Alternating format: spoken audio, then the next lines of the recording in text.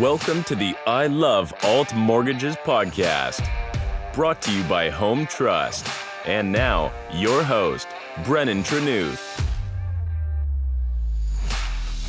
Hey, Broker Nation. On this episode, we take a trip to the East Coast where I speak with Alex Lavender, broker at Centum Home Lenders. Alex joins us to talk about his book, Mortgages for Millennials, including his inspiration for writing the book and key takeaways for the reader. He also shares some great advice for new agents. This is bound to be a great episode, so without further ado, let's kick it off. Hey, Broker Nation, you are listening to I Love Alt Mortgages. I am your host, Brennan Trenuth, and here with me today is Alex Lavender, broker at Centum Home Lenders, the Clinton Wilkin mortgage team based out of Halifax, Nova Scotia. Alex, thank you so much for joining me today. Yeah, no problem at all. Happy to be here. Awesome. It's always nice to get different perspectives of our industry from other regions, so we're really happy to have you.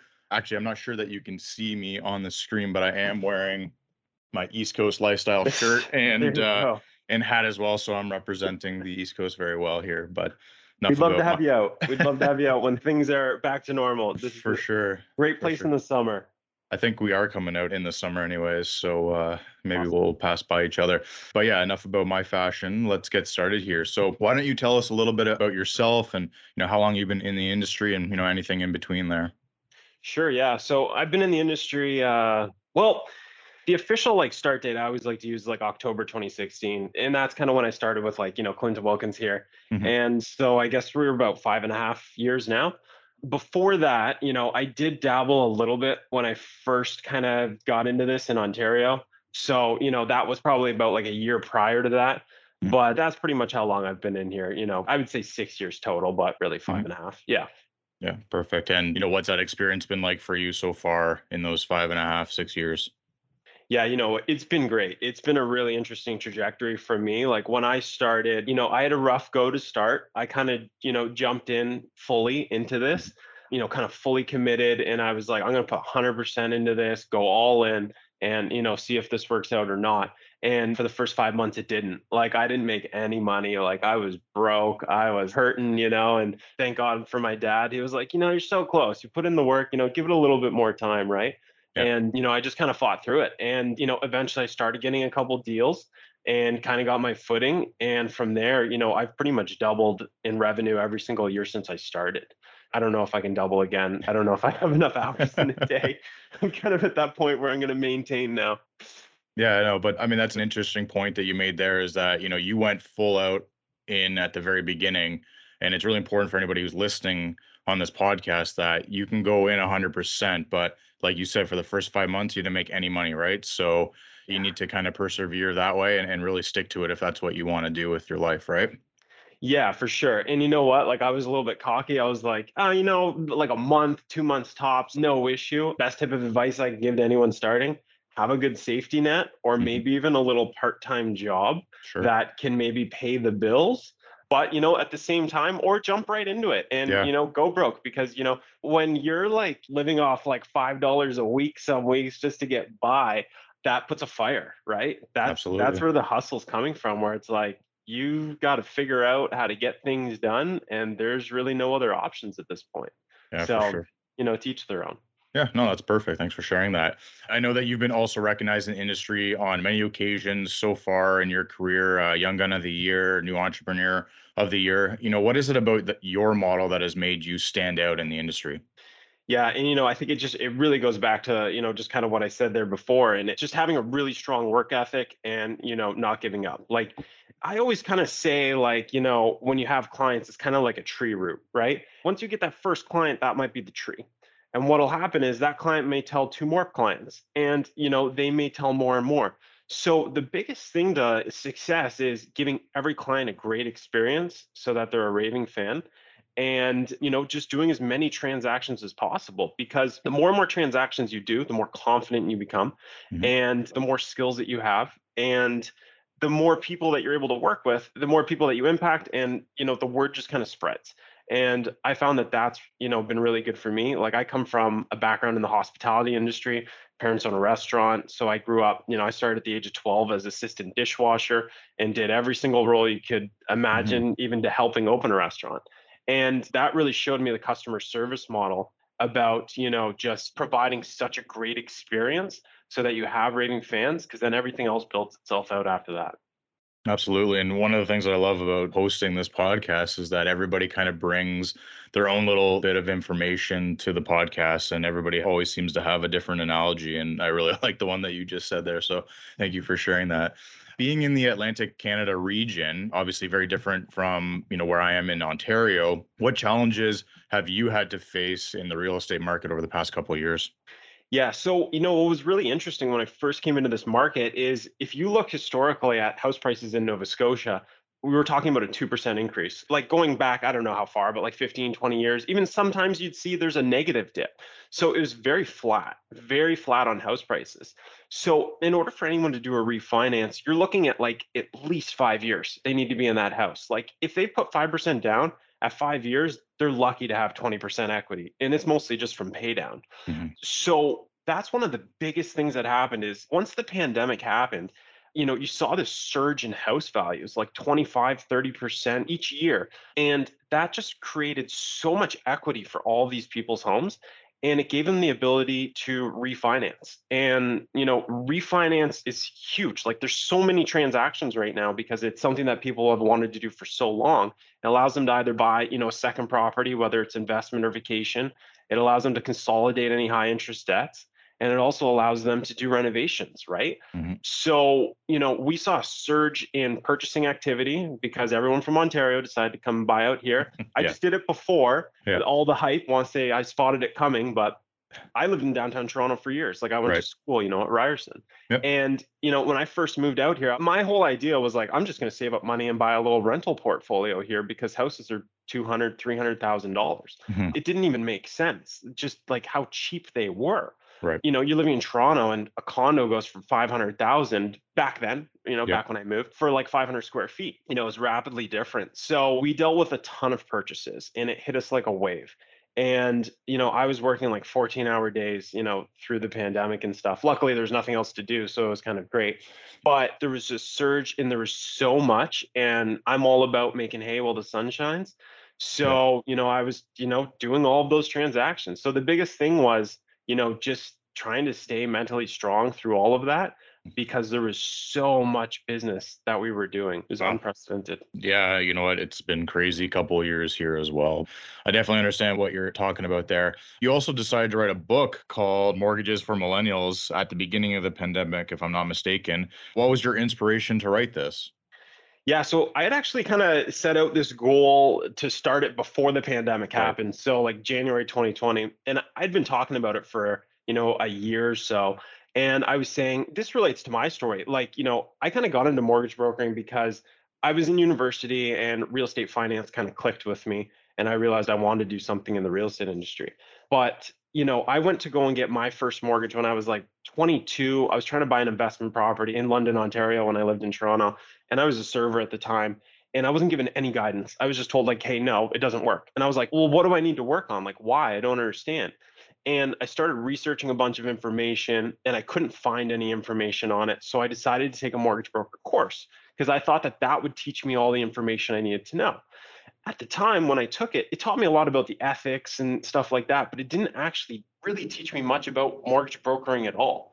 And that was the biggest thing I noticed was like there's no source for all of this information. Like what do you need for credit? Like it's not just credit score. Like what is a good established credit? Like what happens if you've had a bankruptcy? What are the options? A and B. What are the Mhm. timelines, How do construction mortgages work, right?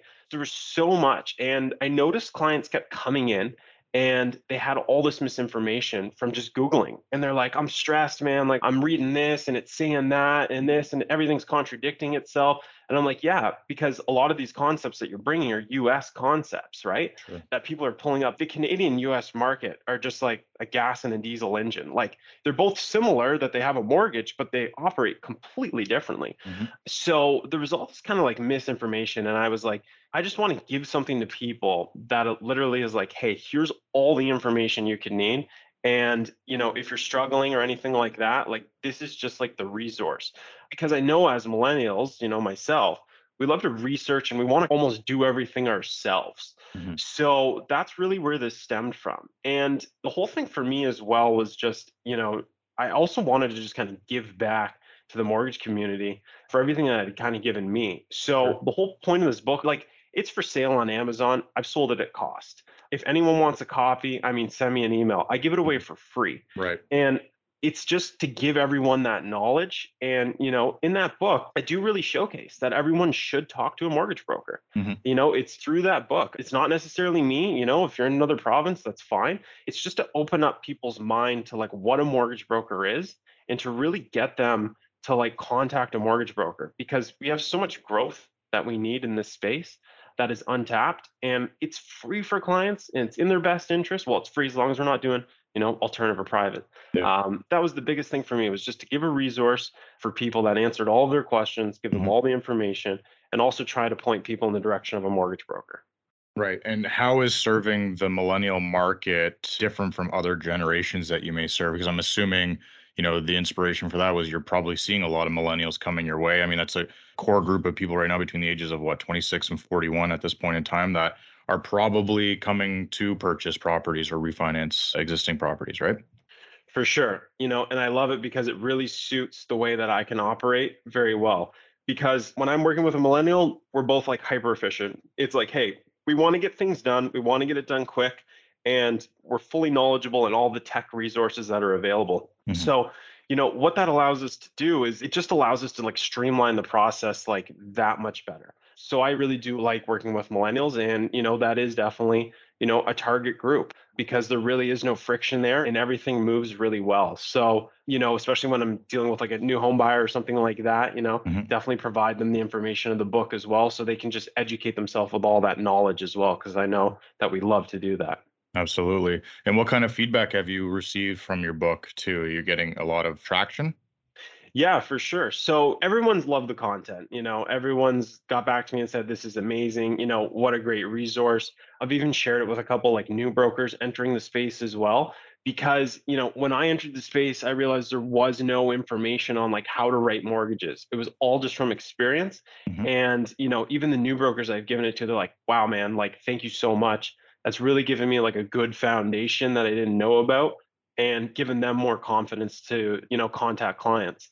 So yeah, overall, it's been really positive, but it was a real challenge I set out for myself where I was saying like, hey, I wanted to make sure that if I started this, I finished it.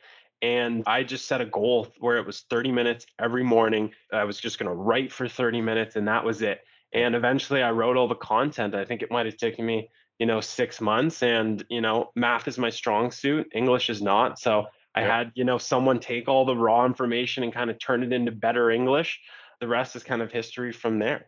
For sure. No, that's awesome. Well, thanks for sharing that.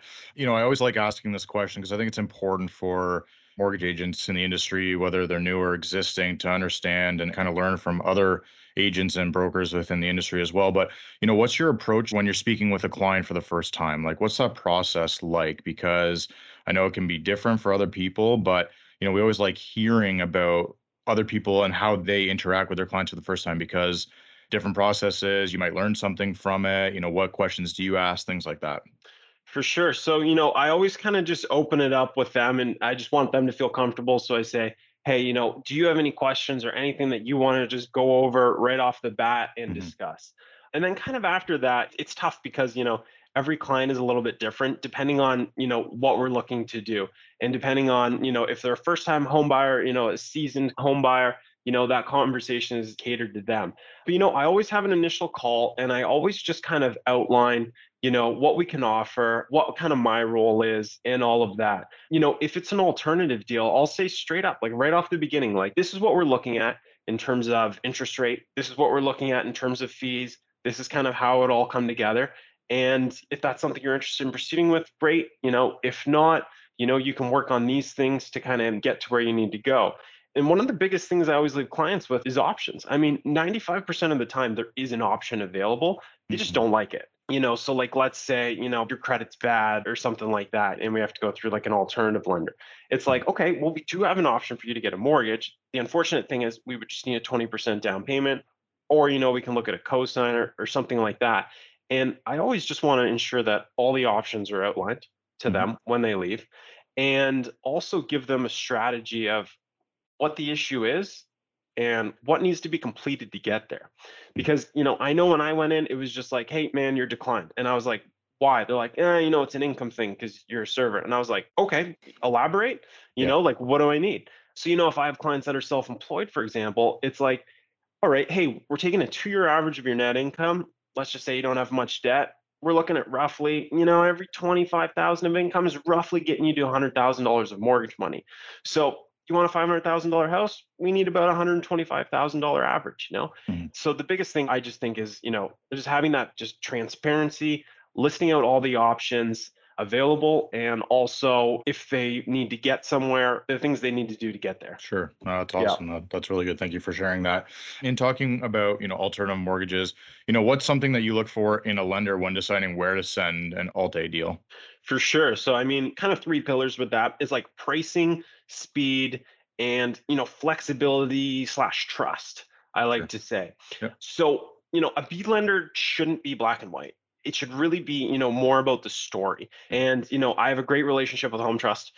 I tell honest stories. And, when a file is marginal, that trust is what gets it approved because they know, like I've had a long enough track record history of files that it's not like, oh, look at how many houses we've had to foreclose on that Mhm. Alex has sent in, this and Yeah. that. Yeah. So there's a relationship that's built over time, and that relationship allows you to get things done quickly, efficiently, and also have a higher approval rate. So, those are the three key pillars, the speed, the pricing, and also, the flexibility trust. For sure. Yeah. That was going to lead into my next question was, how important is your relationship with your underwriting team that you might deal with a lender and even the sales team too that you deal with at any of your lenders? Sure. Yeah. I mean, the relationship's huge. I tell Mike this sometimes, who's my BDM. I'm like, I'm sending deals because it's you, Yeah. like if you move to another lender, I'd probably start sending deals over there, like that's Yeah. the relationship, Sure. we have. And what's kind of interesting is like, me and Mike's been around for a while, and, Mhm. and we initially got connected when I first started. So he's seen me kind of go through that journey of like doing nothing to Mhm. doing lots. It's really built this good relationship over the years, and that trust. So that's what's great is when you've built a strong relationship with a lender, and let's say client, of course you've told them we need all the docs 2 business days prior to the condition of financing, and they've sent Mhm. it in 3 hours before the condition of finance is due, and they need an answer right away because there's a backup offer and all of that. Having that trust and relationship is like, hey guys, I don't call in a favor too often, I just need these files reviewed. Is there any chance we might be able to kind of review that? And I find that that allows me to kind of get things done. For sure, absolutely. Do you have any deal scenarios or client stories where it really exemplifies your understanding of the alt space and, where a lender really came through for you? Yeah, for sure. Here's one. And it kind of starts on the private side and then moves over to the alternative side. So it's Mhm. all kind of connected. Sure. And this one would be a pretty big success story. So I had some clients that were going into COVID and had a missed payment with their existing mortgage lender, like a bank. Mhm. So what happened there is with their missed payment going into COVID, that meant that a deferral was not granted to them when COVID happened. So COVID hit, they got laid off, and Mhm. all the banks started offering deferrals. And they were not granted this deferral because they were one payment behind going into it. And you can just imagine the Yeah. situation got worse. Sure. So pretty much 8 months of them just getting so behind with all these additional fees and not being able to work and stuff like that. So they were in arrears for a while. And by the time they called me, they're actually connected through a realtor connection of mine who was going to put their house up for sale, but they really wanted to keep it. Sure. And by the time they contacted me, they were like a week away from the gavel, banging and them losing their house to a foreclosure. So I told them, I said, it's going to be a long journey, but we can take you from pretty much hopeless to being back to a traditional lender again. It's probably going to take 6 years Mhm. until those mortgage payments come off and stuff. And, I kind of need you to place your trust in me. And, I did approach, B lender, Home Trust, of course, first and ran the situation by. And, obviously it was just too much risk at the time, Right. which is totally fine. The client's in foreclosure, Sure. a slew of missed mortgage payments.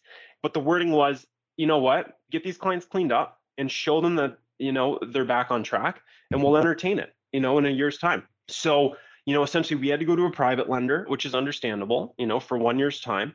And, I told the clients, hey, we're going to get everything cleaned up. We're going to use this private lender. It's unfortunately going to cost you a bit for a while. It's going to be expensive. It's not going to be fun. But in 1 year's time, trust me, we're going to take it on to the next step, and we're going to find someone that's going to make this much more cost effective. And, sure enough, 1 year's time comes up. They actually did everything that I asked them to do in terms of, reestablishing some credit. And, I kept checking in with them and stuff like that. And, we were finally able to exit them over to the B side.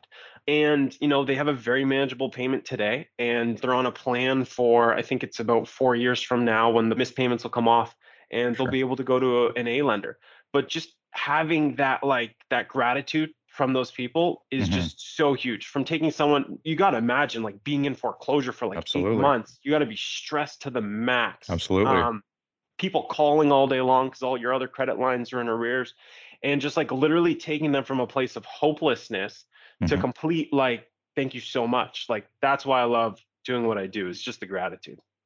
And I think it really speaks to the importance that the mortgage broker plays in the industry as well, because in your scenario there, somebody else was ready to just, sell the house because they didn't really see a solution in sight. But, after speaking with you, you had a solution for them, right? And you had a plan for them as well. For sure. Yeah. It's all about that roadmap, right? People get scared when there's additional costs involved and stuff like that. But the biggest thing is just being transparent. It's hey, you're in this situation because of this. If we do these items, we can take you to here. This is probably how long it's going to take. Yeah, absolutely. No, that's a really great story and good work on that scenario there. As we wrap up here, I just want to ask one last question. And, I'm just wondering, what's a good life lesson that you've learned in your career? Yeah. So this kind of goes back to something my dad always told me when I first started doing anything in life. And he says, never do it for the money. Always do it because you enjoy what you do. And, it took me a while to kind of figure out what I enjoyed doing and where that enjoyment came from. And the mortgage space has given me gratitude. And there's a perfect example that, it was great segue just from the example I just gave you is, taking someone that's hopeless and giving them hope again. And the gratitude I get from that is huge. That's what keeps me going every day. That's why I love the alternative space so much, because you have people that literally have no options, and you're taking them from a place of hopelessness to hope.